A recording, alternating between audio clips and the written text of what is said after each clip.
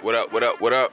Welcome. This is the Fire This Time podcast, and my name is Sonny Teray. And I'm Makita G. And welcome to Fire This Time podcast, episode number 10. We back at you again with the heat.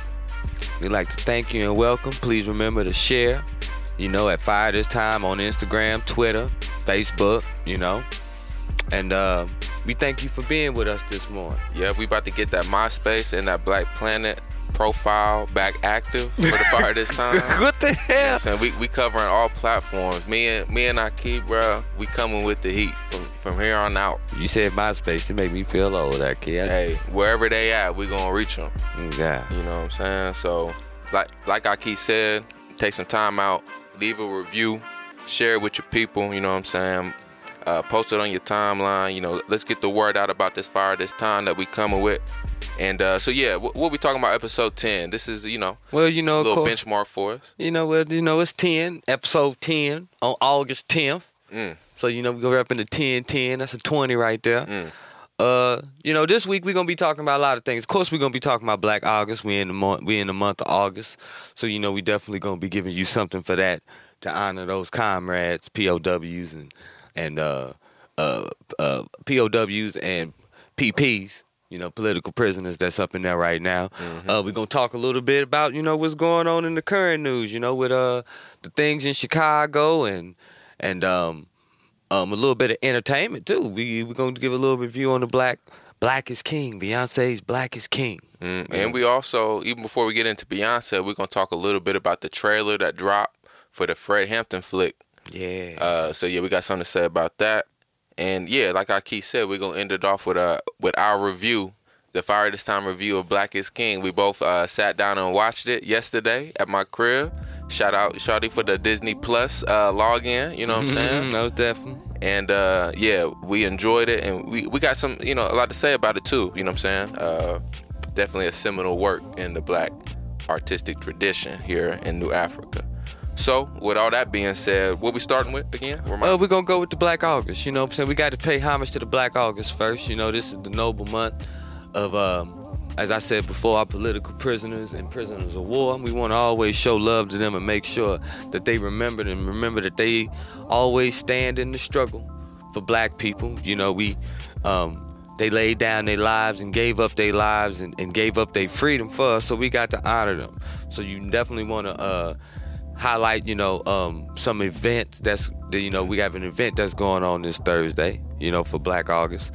Of course, hosted by MXGM National. You can check that out on Facebook Live at MXGM National or Freedomland MXGM.org under the events tab. And each one of those is going to be Thursday evenings. And you can sign up on Zoom or view it, I believe, on YouTube Live as well if the Zoom fills up. Okay, then. So, So, in addition to our events, let's just run down a little bit of the days of August so far and some of the seminal events. You know what I'm saying? Like, Black August was chosen by new African revolutionaries for a reason. It's a month of hypeness. We get hype in August. I don't know what it is. So, August 1st, there's some information that's new to me. I'm on the Black Man Build Instagram page. Shout out Black Man Build. August 1st, they got this graphic talking about the assassination of brother Katari Gowden. August 2nd, James Baldwin, born in Harlem, New York City. Big James. Yeah, Jimmy. What up, Jimmy? August 3rd, this is one I definitely didn't know as well. We got to look more into this one. August 3rd, Lieutenant Colonel Allen Allensworth founds a new African settlement called Allensworth, California. Where the hell? I ain't. So is he talking about our New African, or maybe this is, maybe just the term popping up before it came back into usage, with our movement? Hey, I need to look in more on that. So I don't even know who that is. He did it in Cali? It was known as the Freedom Colony. This is a brother born into slavery in Louisville, Kentucky, became a Black officer in the U.S. Army. And throughout his military career, he focused on the spiritual and educational well-being of Black soldiers under his command. So his dream was to establish a settlement for African Americans to thrive outside the laws and violence of the Jim Crow South. So I don't know much about the success of the Freedom Colony or what went down in Cali, but, definitely some history to check into. Again, that's Lieutenant Colonel Allensworth. Allensworth. Yeah, hell of a name, brother. August 4th, Debbie Africa is born. Shout out to Debbie. Yes. Shout out to the movement. Is that in Philly? Yep. Thomas Sankara is also born. Oh, I'm sorry. No, Thomas Sankara is named the president of Burkina Faso. Oh, wow. On August 4th. Revolutionary president of Burkina Faso. That's where my niece's daddy from. My niece's daddy from Burkina Faso. Okay. August 5th, Nelson Mandela is arrested. That's in 1962. Oh, so he went to the clink for a decade. That's Chubby Nelson. Chubby Nelson back in the day. August 6th, Jamaica wins its independence from Britain. Shout out to my Jamaicans. Yeah. August 7th, Jonathan Jackson attempts to exchange hostages for his brother. This is when they tried to, he tried to break out his brother. That's right. He did, yeah. And he was killed during that attempt, but, much love and much reverence, to the memory of the Jackson brothers. He did that. Yeah, for sure. Just to keep them moving, August 8th, the MOVE organization in Philly resisted state terror. And the MOVE 9 were also arrested on August 8th, 1978. If you don't know about the MOVE movement, can't get into it right now, too heavy, but you got to check out those Africans, that was doing, Google doing it. the work in Philly. You'll find it on YouTube for sure. Yeah. All right, now we're getting closer to the present. August 9th, 2014, Mike Brown is killed. Mike Brown is killed August 9th, 2014. Of course, we know what place that held in our current moment that we in. Exactly. And then, today, August 10th, Fire This Time recorded episode 10. So that's what it is. Yeah, to bring it all the way back around. Around to that. I like that. Yeah, so Aki, let's go on to anything else to say about Black August. We got an event on Thursday. Freedom Land, the story of Republic of New Africa, book talk by Brother Onasi, member MXGM. That's Thursday on the 13th, 8:30. I think that's 8:30 Eastern time. Yeah, I believe so. And 7:30 Central. Yeah, 7:30 Central.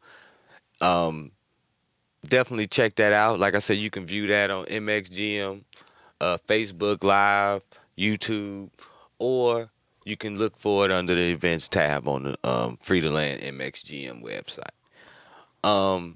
And from there, I guess we just gonna go ahead and get it in. Yeah, let's go and get into it, bruh. So, some news coming out of Chicago. Yeah. This just happened yesterday and overnight. So I keep going and give us a rundown, what you heard, you know what I'm saying, and give the people some type of introduction. Well, I guess it popped off again and shot down. I know yesterday, I kept seeing this post pop up, 15-year-old shot in, Chicago. And I'm like, okay, is that recent? So, I said, I saved, I said, I'm going to get to it later. And then, I got up, we built last night. And we didn't even, really find, we didn't hear nothing about it popping off like that. But then overnight, it popped off, I guess. Black folks went, downtown, and they got to banging on society. And, we did a little bit of riding, and I seen some of the footage and stuff, and we was getting it in. So, pretty much what it said is that a young man, it was a report that a young man had a gun in the area. Police say they rolled up on him. A foot pursuit chase happened. Saying what they say. And foot pursuit chase happened. They said he turned around and fired at them. They returned fire, and he was shot. It was crazy because when we was looking at the interview, Akeem, you probably may agree to this. They didn't want to say how old the dude was. Yeah, they didn't want to say. There's some reports that he was 15, and I'm also seeing reports that he's 20. Mm-hmm. So can't really say right now the age, but what the streets is saying, what I'm seeing on Black Twitter, people were saying that he was running for his life when he was shot, and cops was laughing. You know what I'm saying? After he went down, the brother is still alive. Yeah. So he was shot, but he is still, I believe, in critical condition. Okay. I think at the University of Chicago Hospital, if I'm not mistaken. I'm not even sure if he's charged with a crime. But you know what, though? We was also hearing that they were saying they don't know where yet.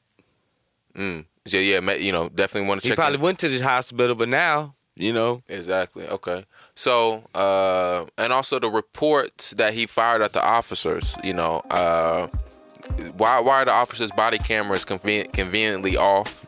You know what I'm saying? And and the streets are saying this boy was shot in his back, and he was shot in his head, I believe. So, and it's crazy because the chief, she got on they had a sister on there, of course, explaining. The sister said that they recovered the gun. Yeah, they be saying that, and you know how they do. And of course, for this happened yesterday when the police press conference. So behind the black woman cop was a black male cop. Yeah. You know what I'm saying? So it'll just show you right there, you know what I'm saying? Like, they're just going to put the black faces to try to kind of lessen the impact. But they said what, I guess, instigated a lot of the more confrontation between the police and the community over there in Inglewood was the fact that within the crowd, within the community, there was a man talking about he witnessed it and that the police took his phone. And the community had to organize in the moment to get the man's phone back. Now, I don't know about the footage on the phone, or if the footage that if it was on the phone, if it's still there. You never know. You never know with them how they move and operate. But it also just show you how the police body cameras is off. There's reports that a witness's phone was stolen. And the witness is saying that the boy was running for, or the young man was running for his life when shot. Another incident, man. They barely Shot-Town alone. Shot-Town the wrong place for them to pop it off in. And they let them know because they protest and they confrontation with the state didn't just stay in Inglewood. You know what I'm saying? And that's what the news, of course, is reporting on. Because they went downtown, Magnificent Mile. You know what I'm saying? And they did some, repossession? Some acquisitions? Justified appropriations. Yeah, justified appropriations. Yeah, I like that. that.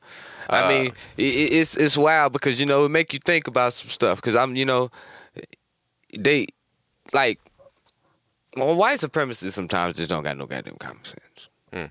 I ain't expecting them to, but you would think that they would think smarter than that. We're not gonna pop no shit off like this and just shoot a dude in the back and all this. Hey, you get what you deserve. You know what I'm saying? Hey, righteous rage. Righteous. Overdue. We've been pinning, you know what I'm saying? We've been waiting to give you some of this. There you go. Thank God, and they better be glad. I can't even say better be glad because there ain't no telling. But if the leadership and the guidance was still there with them street organizations, it would have probably been worse. And there was some, and we watched an interview of a young man. He was with a Black Fathers organization in Inglewood that did some organizing on the ground. You know what I'm saying? Mobilizing on the ground as things was popping off. He was part of the effort to get the man's phone back, the witness's phone back. Okay. So there was some level, but as far as how that continued into the night as people went downtown and was doing the looting, you know what I'm saying? It's always a question, of how does an increased level of organization affect such uprisings? You know what I'm saying? And I say this too: there's an effectiveness in having the appearance of chaos, but maintaining order on the backside. So there can very much be organization up there right now. Ain't no way to tell if it is or if it ain't right now. But what we do know is that the sentiment of the people is let us know that they don't like what the hell popping off up there, and they damn sure don't like what they getting from them. And we got all these folks up there in blackface, chief, mayor, and all that stuff. But they still catching that hell down there in the hood. Don't that say something? You know what I'm saying? That the black working class is rejecting, you know what I'm saying, in a lot of ways, these the politics of recognition. Yeah. You know what I'm saying? Yeah. Or the idea that we can join the dominant institutions of this society and gain progress, or that's a sign of progress. Yeah.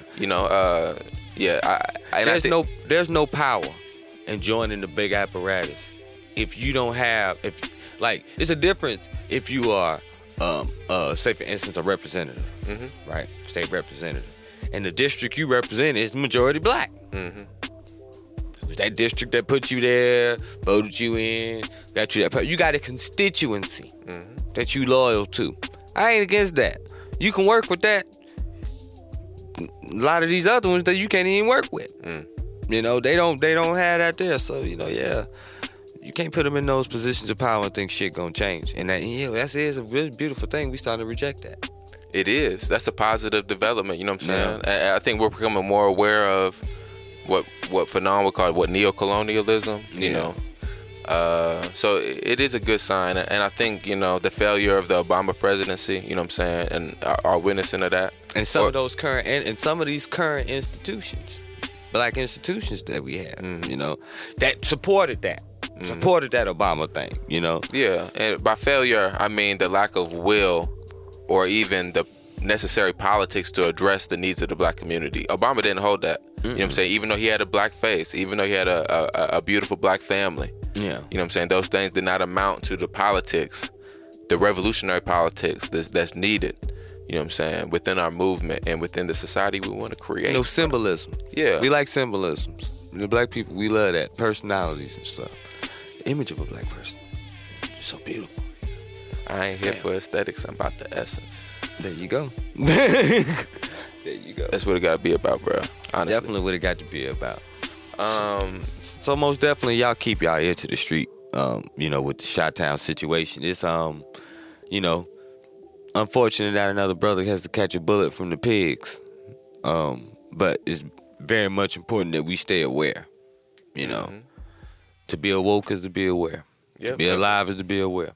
Yep, and just again, much love, much support to the all the young folk, all the whole community over there in Inglewood and Chicago, Black Chicago. There's 1 million of us up there, Aki. 1 million black folk up there in the Chicago area. Deep. That's one of the. I think that's it's them and another place, the highest concentration of black folks in that area. You know what I'm saying? So mileage. We got to pay attention to what's going on in Chicago. You know what I'm saying? Even as outsiders. You know what I'm saying? Chicago is a special place. Definitely is. Definitely is. Love Chicago. You gotta make that turn that right. But we want to go ahead and tackle Fred Hampton, or where we want to go next? We gotta get into that, bro. We definitely gotta get into that. Because that was I didn't even know. I was shocked today. I'm looking through some stuff, and I seen a post on the brother who betrayed Fred Hampton. And what's his name? Is it David Kaluuya? Is that him? No, the brother that betrayed him.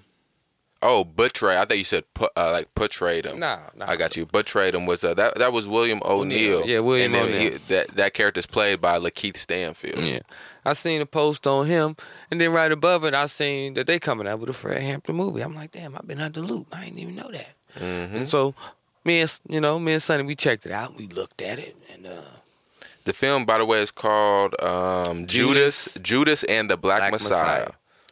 Yeah, I mean, so, the name is fitting.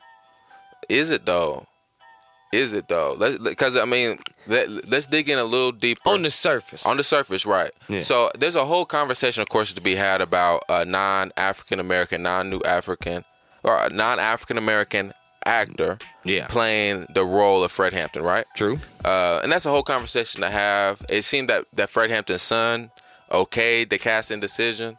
And do you even want to get into that? You know what I'm saying? Because let's just see his performance before even, you know what I'm saying? Of course, I love, me as a new African is annoyed that a white Hollywood industry continues, you know what I'm saying, to devalue the niggas in its midst. You know what I'm saying? The niggas that's been in its midst. And we know as African Americans how white Americans, given our historical relationship, face a certain level of marginalization. Exactly. From white supremacy and from a white supremacist film industry in this country. Yeah. So we understand that, but we don't hold that against our fellow Africans that get roles. I don't want to hold that against them. But that tension is still there. Hollywood is always going to go for what they think is the hottest, and also they're capitalist, so they're gonna go with what they think is the cheapest. Yeah. And I think they undervalue the talent of a lot of African American actors, you know what I'm saying, that could have played that role, you know what I'm saying, they could have, but there's so much more to talk about. There's layers, you got to pull back the numbers on that. Exactly. So there's so much more to talk about just besides who played Fred Hampton. Let's talk about a little bit of the politics of the film, how the film centers next to Fred Hampton, if not before Fred Hampton. The Snitch. The Judas. William O'Neal, played by Lakeith Stanfield. And we got to dig in here, Aki. Of course, we could talk about the trailer. You know, the film, it looked dramatic. Yeah. It looked well put together. Yeah, it did. It looked well put together. So, I mean, we'll wait to see what it turns out. I mean, it's a film that we'll watch and review on the podcast when it comes out for sure. But let's talk a little bit. I'm looking at a Newsweek article, and it talks a little bit about the context for the film, and it also includes pieces of a Stanfield interview about his character with Now This Entertainment. Stanfield says about his character, William O'Neal, I play a character that's a part of that body, that government arm, which reached down and picked up a kid who didn't know what he was doing and made him kill his brother. Stanfield said of his character. It was really tough for me to do that, and I went through a whole bunch of emotional changes and realized that at the end of the day, hopefully people will connect to a larger idea and the larger love given by Fred Hampton. I respect that last part. But it made me, the first part made me want to dig a little deeper into William O'Neal, you know, who's going to be centered in the story. What exactly was his relationship to the FBI? And what exactly was his relationship to the Black Panther Party? Because, see, the way that trailer portrayed it, the trailer gave off hints like he was trying to, you know, like he maybe even was regretful, but like he was trying to let them know that this is what they wasn't about and that he was manipulated and used. Even in the whole concept, even what my man just said when he talked about they picked the kid up and used him to portray his brother. Is that the case? You know, and there's so much to dig into here because we know that the white Hollywood industry, you know what I'm saying, which has a part to play in the producing of this film. Once the film come out, we'll dig in more to the production company, all that. We didn't come prepared this morning with all that, but we will come with that. We know that they are going to try to portray that relationship between the snitch and his actions. You know what I'm saying? Yeah. In a light that is more sympathetic than what it deserves from a black point of view, from a black nationalist point of view. And so that's what led us to dig in this morning with some research into William O'Neal. Well, see, that it's funny because you got to think that. See, white supremacy, and maybe even to some extent white movies, they're gonna always try to bring humanity to the traitor. Because it's not their story. And it helped their reign. It's just simple to me. You know, they write other stories like that. You know, where they sympathize with the traitor. The black community, on the other hand, you a straight traitor. The world, the black community around the country pretty much know what Fred Hampton. And see, now we know you were because now we know what was up. Oh, yeah. And we're about to get into an interview that William O'Neal did years after his betrayal. Like, what, what was this, 89, 90? Or, I mean, we got to get into it. Was this even a betrayal? Did William O'Neal betray Fred Hampton? Or was he an infiltrator from the jump? That's definitely master question right there. You know, did he go into this thinking that the FBI were a great organization? That he wanted to help? I don't know. Let's see. We gotta see, bro. We gotta see. So because a lot hinges on that question. You know what I'm saying? A lot does. Especially if we are to call him a Judas. You know? Right. And they put that out there, Judas and the Black Messiah, as if, you know, we know the story of Judas. He betrayed Jesus for the kiss. You know what I'm saying? He did it for 30 pieces of silver, and then he regretted that he betrayed Jesus and hung himself. Right? I don't know if it's exactly like that. Me neither. But you want to start it off, or you want me to start it off, Keith? So you want frame it. You go ahead and frame it. So this is an interview of William O'Neal done by Blackside Productions. Blackside Productions is the production company that produced the documentary films called Eyes on the Prize, the Eyes on the Prize series. You can look them up on YouTube. Yeah. It's a very highly regarded documentary series about the civil rights movements and Black Power movements. If you haven't seen it, it includes so much good footage and, you know, many good interviews with a lot of the names that you know. I think they got Fannie Lou in there. Oh, they got so many people in there, you know, getting interviewed. And they also got this snitch. Yep. You know what I'm saying? I don't know exactly how much he was featured in the actual documentary, but all of the raw interviews, the full-length interviews, even the parts that were cut out for the actual release, all those interviews with all these activists are available online. You know what I'm saying? You can find them. Yeah, we'll drop a link into the description if you want to check out any more of these interviews. But so as it would have it, William O'Neal is interviewed by this company, and he's asked about his involvement with the FBI and how all that came to be, right? So the interviewer asks a question. Tell me a little bit about how you felt about working for the FBI. What motivated you and what you thought were and what ends you thought you were serving? Well, this is William O'Neal now, speaking for himself. In my community, the policemen were, it was the quickest way to gain respect. I grew up wanting to be a policeman, admiring and respecting policemen, although I always thought it was outside of my reach. My neighborhood was not unlike most that grew up in Chicago. Most young people, we were very mischievous, did a lot of juvenile type things, Let me skip ahead. And so when he asked me to join the Black Panther Party, and he used terms, he never used the word informant. So he goes on to say, so all of a sudden, I was working for the FBI, which in my mind at that point, I associated with being an FBI agent. So I felt good about it. I felt like I was working undercover for the FBI, doing something good for the finest police organization in America. Ooh. And so I was pretty proud. Now, Aki, does that sound like how Lakeith Stanfield cast William O'Neal as somebody who tragically, accidentally betrayed his brother? Nah, that don't look like that. That look like you came up glorifying the white supremacist structure, idolizing the power structure that had power over you, and then you associate, you associated yourself with the master, like you associated yourself with them. He talks about, I grew up in a middle class neighborhood. We loved the police growing up. He lays it out here. But I'm like when he said that he was an FBI agent. Now, like you.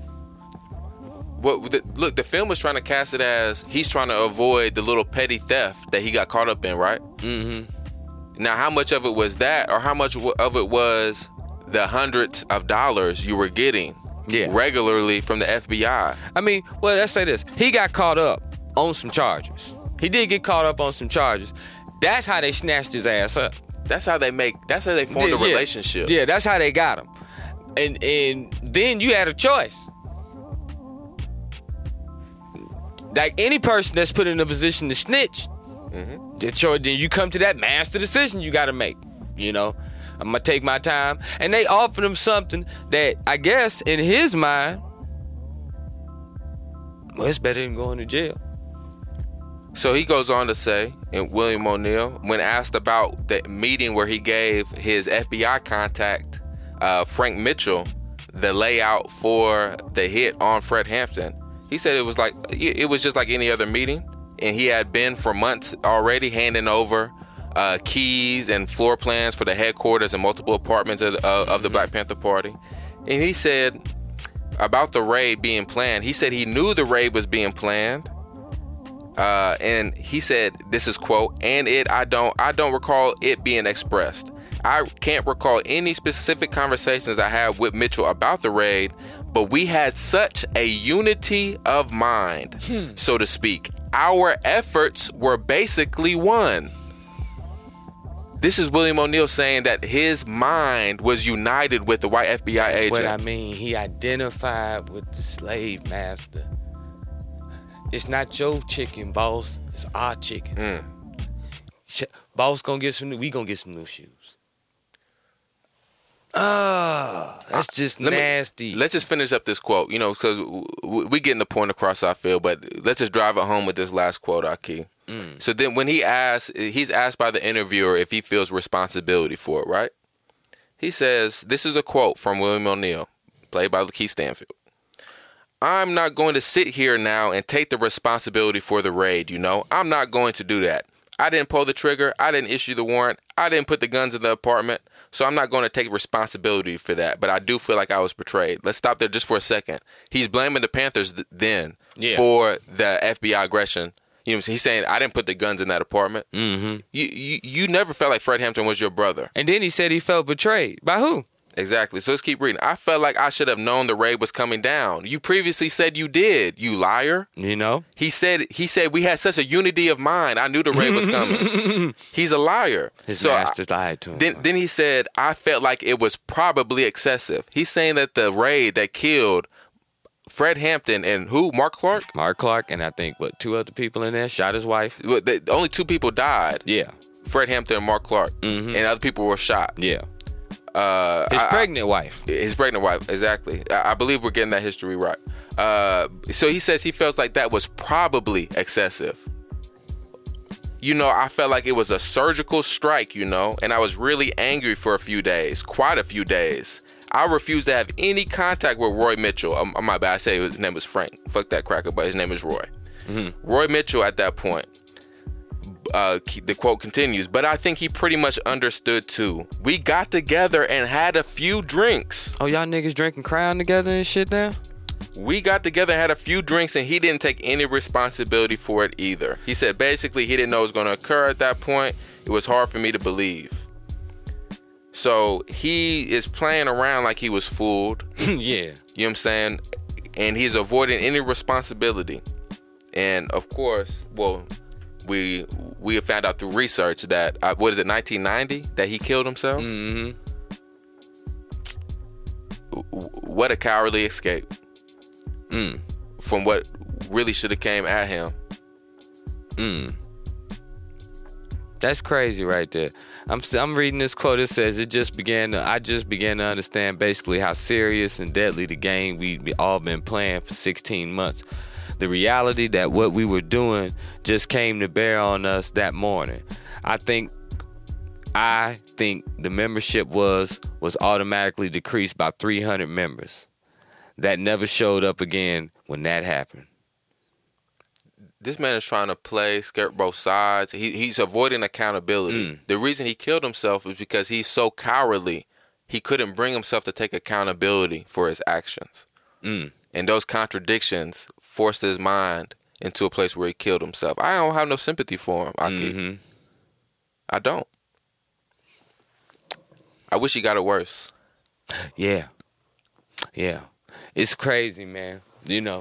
Now, like, that's a story in itself of how, we just got to be watchful. Like, people wonder why, I hold the stance of, of us being our own people, and I don't cling to no American shit. You don't have no working history with them. Like, they do stuff like this all the time. This ain't the first one. It ain't the last one. Like, you owe us for that. This is crazy right here. And it's crazy how the media is gonna then turn around and portray him like he was regretful. Like he was a brother. You know what I'm saying? Like he regretted what he was doing. Are we so stripped of our right mind that we can't see through this nigga? And see, just off that interview. But see, the catch is this. The majority of the masses ain't gonna go look this up. That's why we coming with the fire this time, yeah. And see, they know that. Hollywood knows that. So they can technically dictate our stories. How our characters are and how they're portrayed. We've seen it in plenty of movies before. A turncoat is a turncoat. No other nation glorifies turncoats. You know, it's less about how you feel about an individual and more about what's important for the community and what you do about turncoats. Well, yeah. Well, the thing is this too: what you do for the community, and then let alone from that. If we went to the community right now, and just sat down with anybody who knew Fred Hampton or heard him, and asked them who killed him, and they say, "Well, I don't know. Some people may know." And then you ask them, "Okay, you tell them he died in 1990, committed suicide. How did he live that long?" That came out in 1990.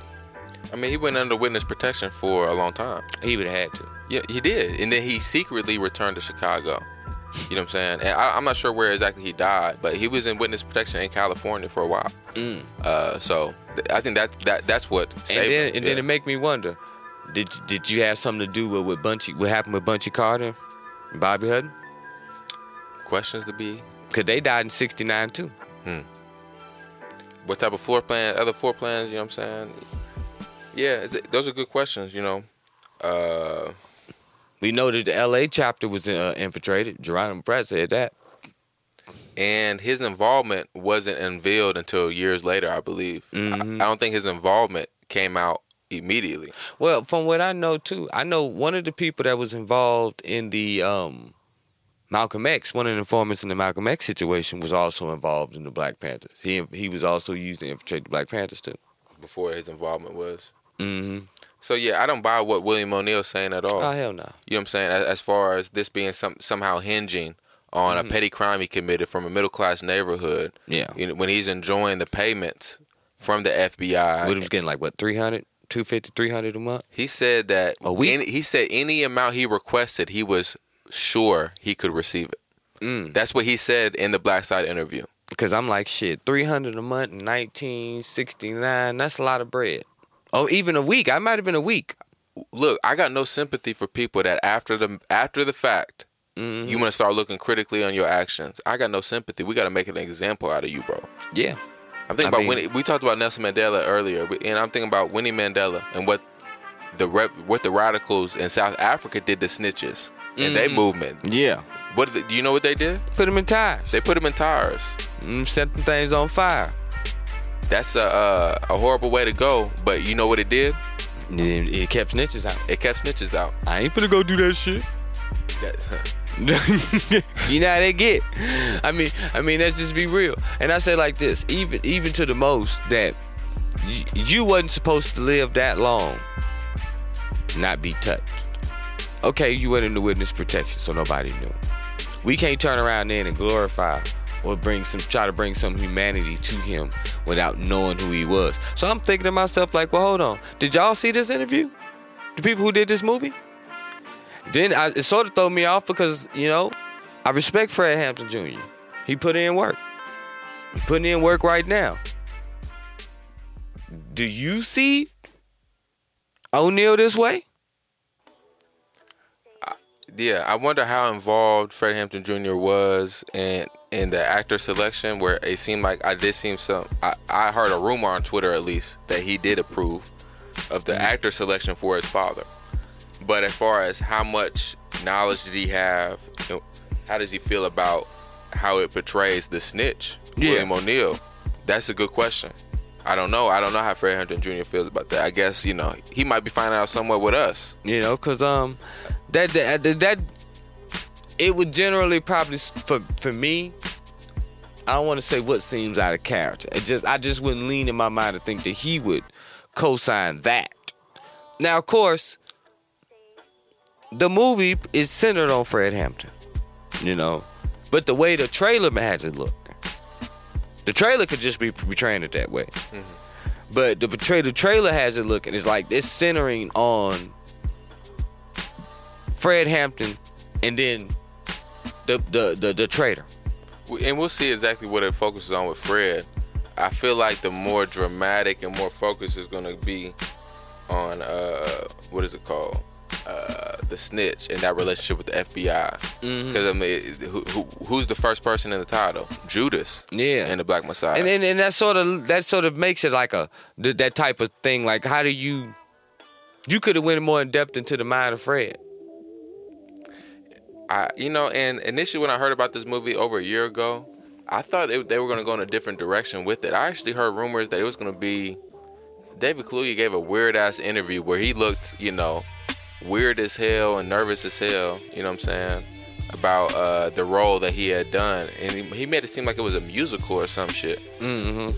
But maybe that was just what he was, how he was talking about how he changed his accent to try to capture some of Fred Hampton, which I didn't think that. I don't know, bro. I thought it was gonna be worse. I thought his accent was gonna be worse, but then they could have just chose the best, instances of David Kaluuya trying to sound like Fred Hampton. Yeah, Fred Hampton's not an easy person to sound like. Yeah. And then too, especially if you have a British accent. Yeah. Fred Hampton had his accent was Illinois and got an accent in his own. Anyway, it got a southern twang to it, but But it caught up quick with that speed of Chicago once families moved north. You know what I'm saying? So it's a little different. You can tell somebody from Illinois, Chicago. Yeah, for sure. So maybe he had to supplement for that. That's sort of the drawback of not getting somebody from that area. Yeah. That would have been. You might have been able to snatch up an Omar Epps. That'd have been something right there. Or Lorenz Tate. Bruh. You see what I'm saying? Who from, you know what I'm saying? That'd have been nice. You could have got, but hey. Yeah, bruh. That's how it go in Hollywood, Like I say, Hollywood's gonna go for the who they think is the hottest and who they think is the up and coming artist, So Aki, we talked a lot about Fred and that film. I think we can switch now. Okay then. You know what I'm saying? Going to get into Bey. Yeah, the Black is King. Yeah, Beyonce, Black is King. Yeah. The Disney / Rockefeller production. Yeah. It's pretty heavy. We checked it out yesterday. Me and Sonny, we sat back and we looked at it. And, I guess I'll say my initial thoughts. The graphics was on fucking point. Crazy graphics. Especially like that first 15. And beyond just the graphics, let's dig in a little bit. We talking about the African futuristic type of aesthetic, but traditional aesthetic. It had a very funky visual. It was beautiful to look at. Yeah, it was very attractive to look at. I ain't never seen some of them images. Some of them, you know what I'm saying, it was really the way they did the colors and the camera. The first 20-30 minutes, especially, bro. Like that shit was special. It was a definitely a put together very well. How you feel about the music? The music we generally mostly heard already, but the music was awesome. It featured a lot of African artists, some I've never heard of, and they doing their thing. Got to Google some of them people. Mm-hmm. The music sort of threw off the whole movie, though, for me. Yeah, the music videos. Yeah, I couldn't follow the movie. Yeah, because of the music. They didn't correlate with what she was trying to. I would say about a third of the music videos, maybe, kind of did have a fit. You know what I'm saying? Especially early on, and some in the middle, some at the end. But a lot of at the middle of the end, the music videos did seem like it interrupted the narrative. Yeah, you was trying to piece it together. Seems like it. Yeah, and it's a visual album. You know what I'm saying, for a piece of music that had came out before. So I take that for what it is, and but my favorite parts of it was the narrative pieces and the music, and the music connecting to the narrative pieces. You know what I'm saying? That was my favorite aspect, more than some of the videos. Mm-hmm. Yeah. It was definitely hot. I know I did. I checked out some things, and as far as I seen an Instagram post. It was commented by somebody else, but it was Beyonce's Instagram post, and so I checked it out. And she said something in there that caught my attention. She said, "I believe that when black people tell our own stories, we can shift the axis of the world and tell our real history of generational wealth, and richness of soul that are not told in our history books." I like a lot of that statement. I don't like how the first thing she mentioned is generational wealth. Beyonce don't know it, but this capitalist system where wealth, has this value, that system is crumbling. Well, the thing is this. You said tell our own stories, but you didn't tell our story. She told her story. You know what I'm saying? She and let's talk about the story that she told, because I thought the story did have beautiful elements. Yeah. You know what I'm saying? It did. But those beautiful elements were too often, for me, corrupted by a black capitalist type of integrationist, seat at the table type of ethic. You know what I'm saying? Where we need to fashion our culture and put it in a direction towards revolution and building outside and building something different. You're trying to build a black version of something capitalist, of something white. You know what I'm saying? And we seen that, Aki. We had to pause it. And this is where the film really began getting disjointed for me, is when Jay-Z entered the scene. You know what I'm saying? Yeah. And that whole, because it took a much more pronounced type of individualistic, like wealth-based type of focus for liberation at that point. I mean, Jay-Z's coming on the scene talking about, oh, you know what that sound mean? The price just went up. Yeah. And then the most gaudy, it made me gag just thinking about it sometimes. Just the picture of Beyonce as the mother Mary, or the Virgin Mother with the twins in her hand, and all of them with halos. Jay-Z's not even in the picture. She got the Grammy in the picture. Yeah. You know what I'm saying? Jay-Z ain't even in the picture. You know what I'm saying? But he holding hands with Beyonce, walking to and from, looking corny as fuck. Yeah, they staring in the picture. That was so corny, bro. I mean, you gotta be like, okay, y'all got all this money and y'all that corny. I think that they was piecing it together, Aki. I think like they had the music and they was trying to, they after a while I think they couldn't correlate the songs and the videos with the music. That's why some of them fit, some of them didn't. Yeah, I think that, and some of that was their intention too. I think Beyonce, not only did she want to have some narrative wedded in between these things, she also wanted to have some beautiful music videos with some unity between the aesthetics between the music videos. And I'm not gonna front. Now, it's not that the videos was bad. The videos was banging. Like, the visuals in this was banging. The music was banging. The music videos were some of the best I've ever seen of Beyonce. Yeah, I mean, I got to give him credit, I told Aki this during when we was watching yesterday. Disney wrote Beyonce a blank check. They had to. And Beyonce spent every cent of it. She said she spent every cent of it. Every cent of that blank check. Because she definitely did her thing on that. For sure, bro. It gave us some of the most beautiful visuals, you know what I'm saying? But, that's where it gets dangerous. And that's where, we're trying to pay attention to both sides of it. Yeah. She had some other things to it that was decent. We mentioned that yesterday. She was family oriented, sort of. She always depicted, you would... I mean, don't get me wrong. It was lady leaning. Nothing wrong with that. Our women are prominent in our culture. But she also had a lot of family-based, wholesomeness to it that I liked. Good poetry in there. Yeah, but there was that really awkward-ass man that came on without his face being shown. And it was just kind of put in the middle of this, biblical or Nigerian Ifa type story about a black man, refining his kingship, or refining himself and his identity, or re-stepping into his king role. You know what I'm saying? Mm-hmm. Within that, a black man comes out of nowhere talking about, I learned how to be a man from women. Men taught me a little bit, but my manhood was gained from women. Mm-hmm. And it was said as if it was supposed to be some type of virtue, you know what I'm saying, or some type of correct path. You know what I'm saying? And it was so disjointed from the narrative, because the black boy is being guided by both men and women throughout the entire film. I think she was just probably trying to throw some poetry in there. Just throwing stuff together. I mean, it was just, like I said, it was all sort of thrown off chord. I'm having to look back. I'm trying to make sure, okay, I know the movie Lion King. I seen the first Lion King and the second Lion King. I know this story pretty well. Yeah, but that kind of gets into an area I liked. You know what I'm saying? I kind of liked how the visual album didn't just retell Lion King.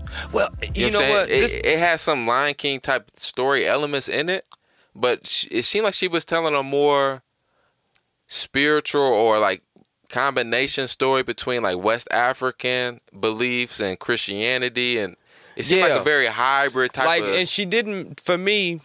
That's why, like I wrote down last night, I said she didn't give the full spectrum of blackness in this one. Like, why you say that? I didn't really see anything about black people in America in there. Well, we saw that fucked up flag. That's about it. We saw, and bro, people are calling it the African American flag. Just shut up. Like, why are we putting our colors, the RBG, on the American flag? That don't make sense. It sounds like some coons made that to confuse niggas and to look stylish. No, it was a brother who created that flag. I said coons. Yeah. It was a brother who created that flag. Yeah, and I mean, it just shows the lack of real critical engagement. Yeah. You know what I'm saying? And it shows just that embrace of just the aesthetics. Yeah. We don't need to dig into the essence of something. We can just deal with the aesthetics. So there is an aesthetic of red, black, and green. Those colors next to each other. Yeah. You put them on a flag, you put them on the American flag. Now black people feel like we doing something. Well, I guess they the explanation one person gave me one time was like, well, the RBG represents the African, and then the American flag represents our Americanness. And I'm like, but the RBG and the American flag is in conflict with each other, pimp. That was the RBG flag was made as a response to some extent to the American flag and every other European flag on this planet. You're giving up the idea, like, you're literally giving up the idea of self-determination. Well, giving up autonomy, by embracing the flag. There is the symbolism of it is worthy enough to mention. Yeah, the colors signify the racial identity. That has evolved through time. When Garvey did it, he said they were the colors of the Negro race. That's what we were saying. But when you just color the American flag with them colors, you know what I'm saying, it strips us of our nationhood in a sense. It just makes us African crackers. You know what I'm saying? Yeah, black crackers. Yeah, and then they had to join in there where they showed the Nigerian judges with the wigs on. And they do that over there. That's what they do in Nigeria. You still wearing the fucking wigs that the white man was wearing when he came. I gotta say, I did like that she put that in the album and in the visual album though. Yeah, and then she had the person dancing in front of him, pretty much fucking with him. And they was looking all stuffy and rigid. So I did like that part. You know what I'm saying? Because of course what Beyonce was showing is probably a better future than that past of us trying to look like white people and have white wigs. Honestly, I'm gonna keep it real. I think it could have been better, but who am I to criticize? I am not an artist. Now on the other side, I look at it. That was a West African money grab. I got to apply the fact that they're black capitalists. They let us know oftentimes through the lyrics and through some of the imagery, you know what I'm saying, where their politics lie. It's like when you even listen to the songs, some of the songs were like an African American experience. They wouldn't even know nothing. They don't do Maybachs. That's not their thing. Maybe somebody over there will one, but they don't do that. But like I'm looking at it, I say, okay, I don't really see any. She already has a fan base with African Americans. We built, the New African community, we built that fan base for her. But also I'm looking at the artist in the fact of that them being black capitalists, are you now trying to exploit African artists? There was a situation with it was a brother out of Jamaica. He was, getting on with Jay-Z. Matter of fact, now I'm not even going to use that one. We can talk Lil Wayne. Lil Wayne talked about a time when Jay-Z was trying to sign him. Said he took him around all these important people and all that shit. Gave him the wine and dine and stuff.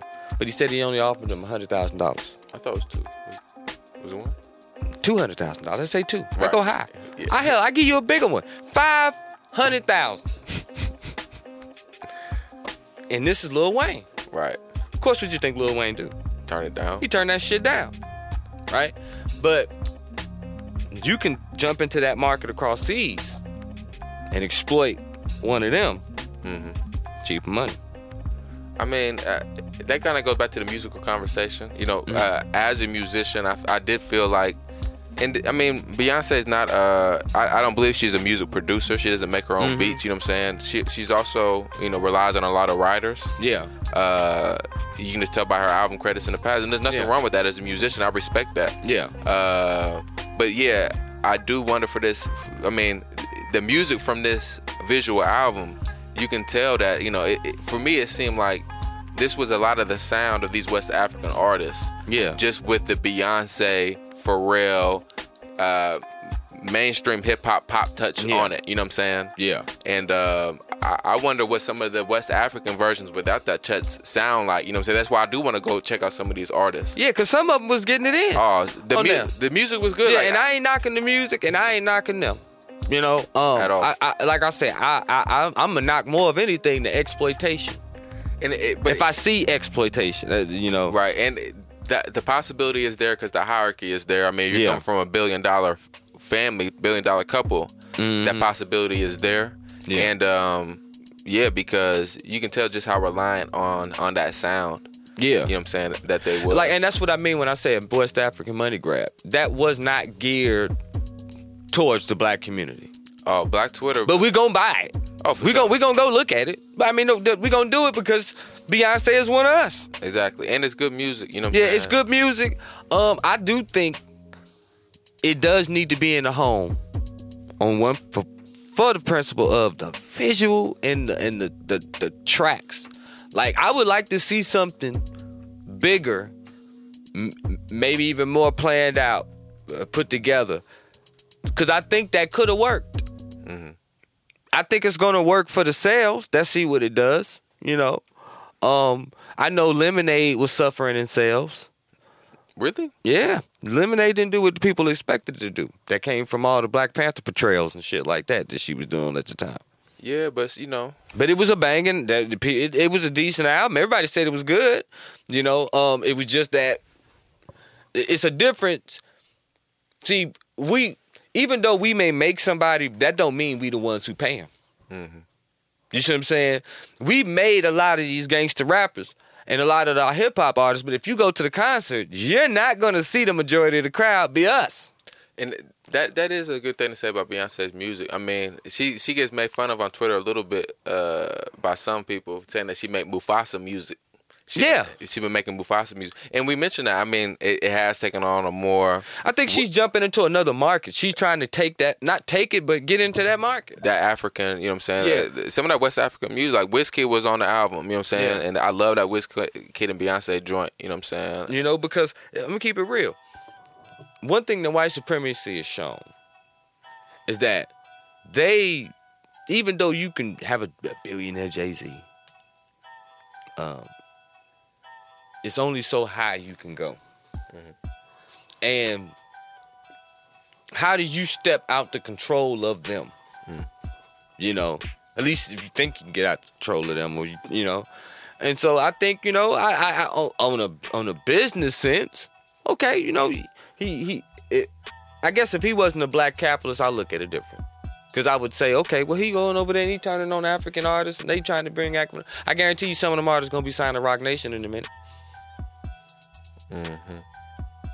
I bet you that. They're going to be signing Rock Nation. Somebody finna get a contract or in the deal. Or managed by them, yeah. Or managed by them or something of that such nature. So, you know, my overall view of it is from an entertainment sense. I can say it was decent. Very good. You know, I can say it was decent. Visual was on point. Music was on point. On the other hand, it could be some implications that come out of this. This can be a gateway to lead to something. It may not lead to nothing. Yeah, I mean, if the album and the visual album and the music was kind of made more in unison, you know what I'm saying? Yeah, so, it's like that's the only thing that threw it off for me, really. You just got to think, what if the other 2/3 of that film, of the film's music videos, you know what I'm saying, were tightly connected to the story we were watching? Because that would have drew me in into yeah, I'm gonna keep me. it That real. would drew me in. I know it's not for everybody. It drew I think me you in. could have totally did the Lion King story over again, the same way you did it, bringing it into human life, creating those visuals, those worlds, and all of those different things. It's just that you would have to take. You did the soundtrack, so the soundtrack was going to the movie anyway. Yeah, but Beyonce, instead Some of of doing that, she brought in the Oshun. I mean, she called herself Oshun. Yeah. I think maybe Beyonce might have represented Oshun throughout it. Yes, and I mean, it has some symbolisms in there. You had the 7 women with the 7 baskets. You know, that can be interpreted as a lot of different things. You know, I think you had Shango in there. Could have been a possible portrayal of Elegba in there. I mean, you know, but those things gotta sort of see. It's those things that you add in that could have. I mean, I wasn't against them. I could feel it, but it was all sort of scattered.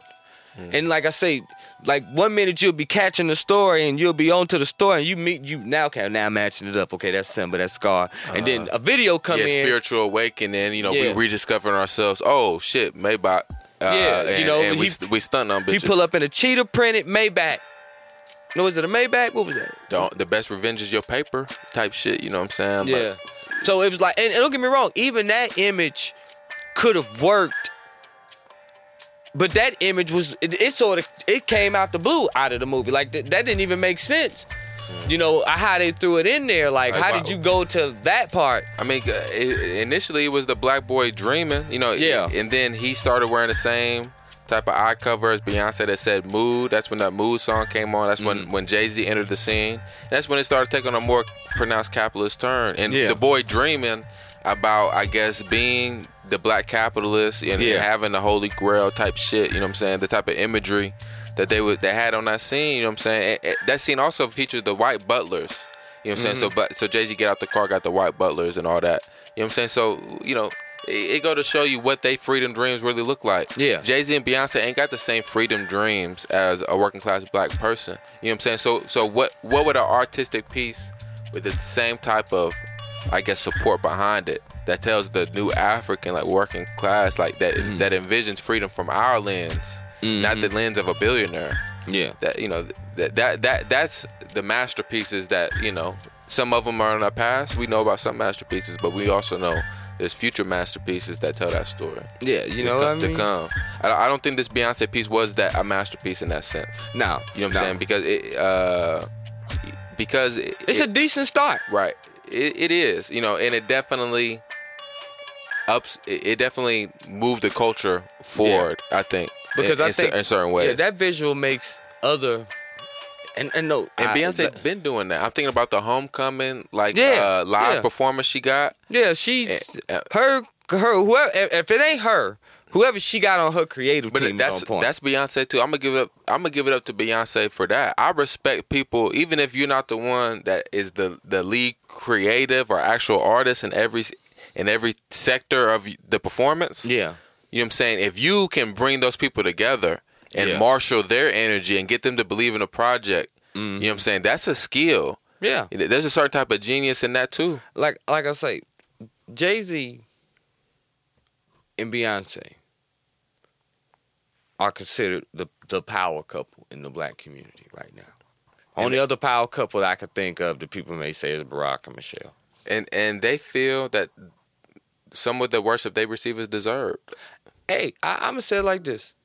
If they feel that way, so be it. So be it. But I ain't go praise them. Like you said, y'all come from us. How do you envision that here? They center themselves. You know, like how do you envision that for Marcy Projects? Southside Chicago.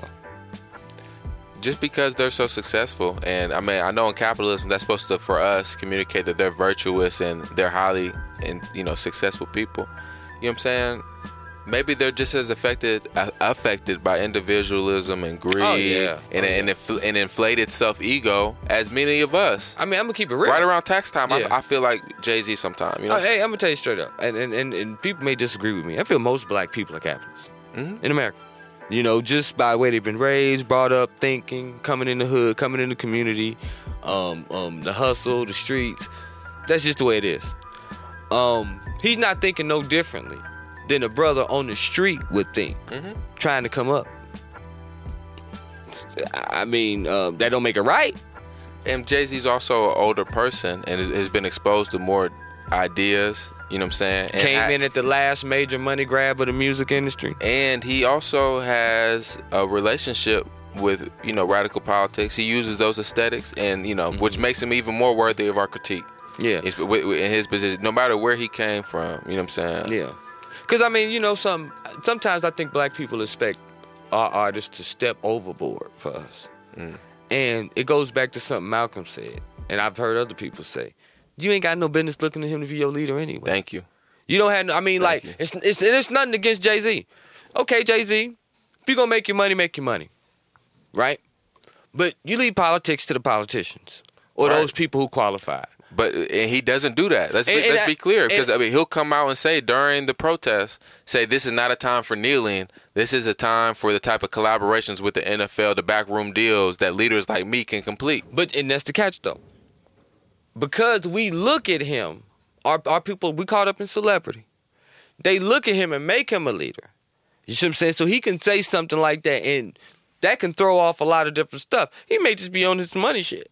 You know what I'm saying? But it'll throw off a lot of stuff. Like, as a people, I think it's going to take some things for us. We sort of realized it with Obama. You know, well, damn, we had all these celebrities coming up and co-signing him and shit like this. And yeah, we got a black president in office and stuff like this. But now I'm out worse than what I was before he got in. You know, it's a learning process. I'm starting to hear that cry more. Don't look to you celebrities as leaders. Yeah, and they're starting to make it less individual. You know what I'm saying? Like, this isn't about the celebrity as an individual. You know what I'm saying? This is about class. This is about systems.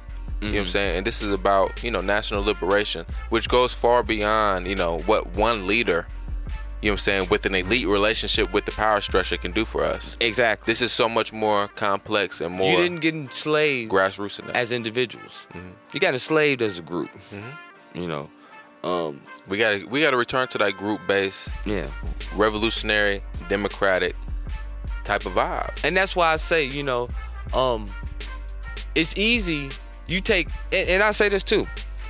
I looked at a documentary before about African artists, musicians, and they got it rough too. You know, coming up in the industry, doing music in Africa. Some of them come from the villages, some of them come from the cities, out the slums, the ghettos, just like some of us do in America. And just because of more of the structure and things that's going on, it's a lot harder to get your music out there, you know, and to get things done, you know, in the music industry. It's a lot it's like it's 10 times more different than us over here, but we can shoot a video. We got a camera, we can shoot a video right now. Lay down the track and get it on and post it on YouTube by the afternoon if we wanted to. So, you know, it's a lot, and I'd say they couldn't do that either. So it's a lot easier to acquiesce into the music industry in here too. But then you know what it also is for Jay-Z? A source of untapped talent.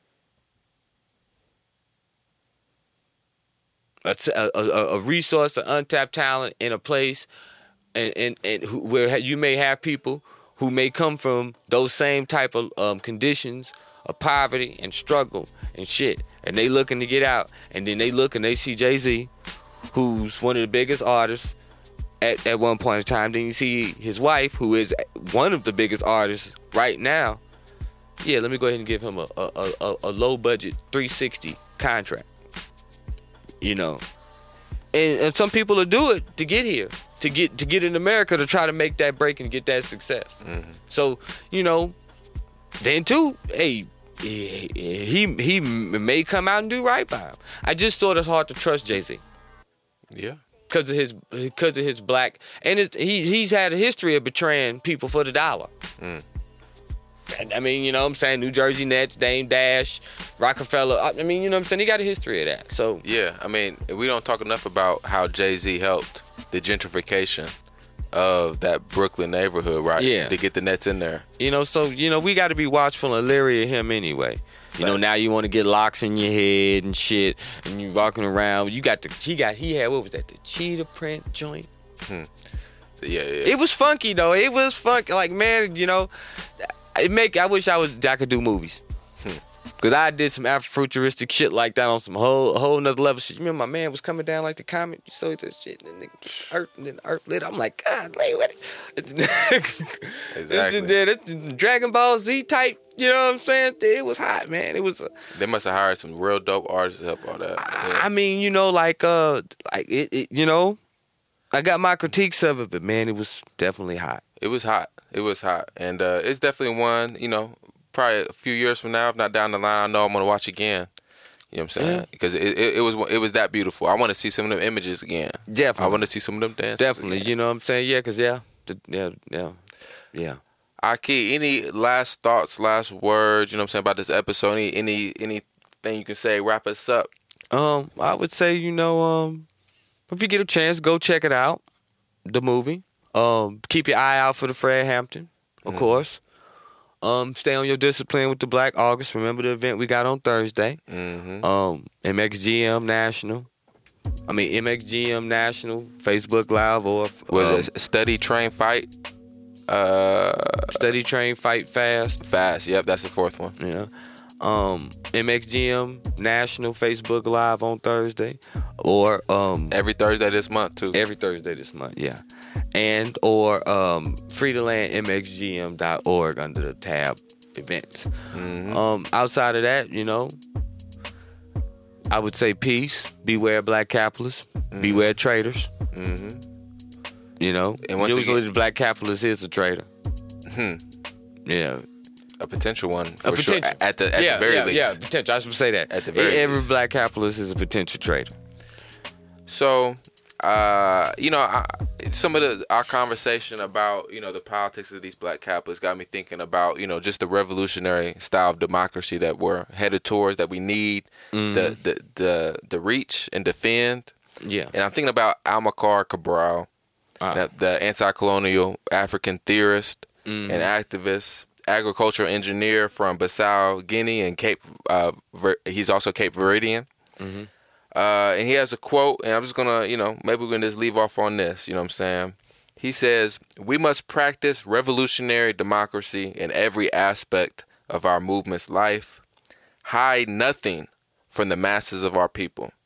Tell no lies. Expose lies whenever they are told. Mask no difficulties, mistakes, failures.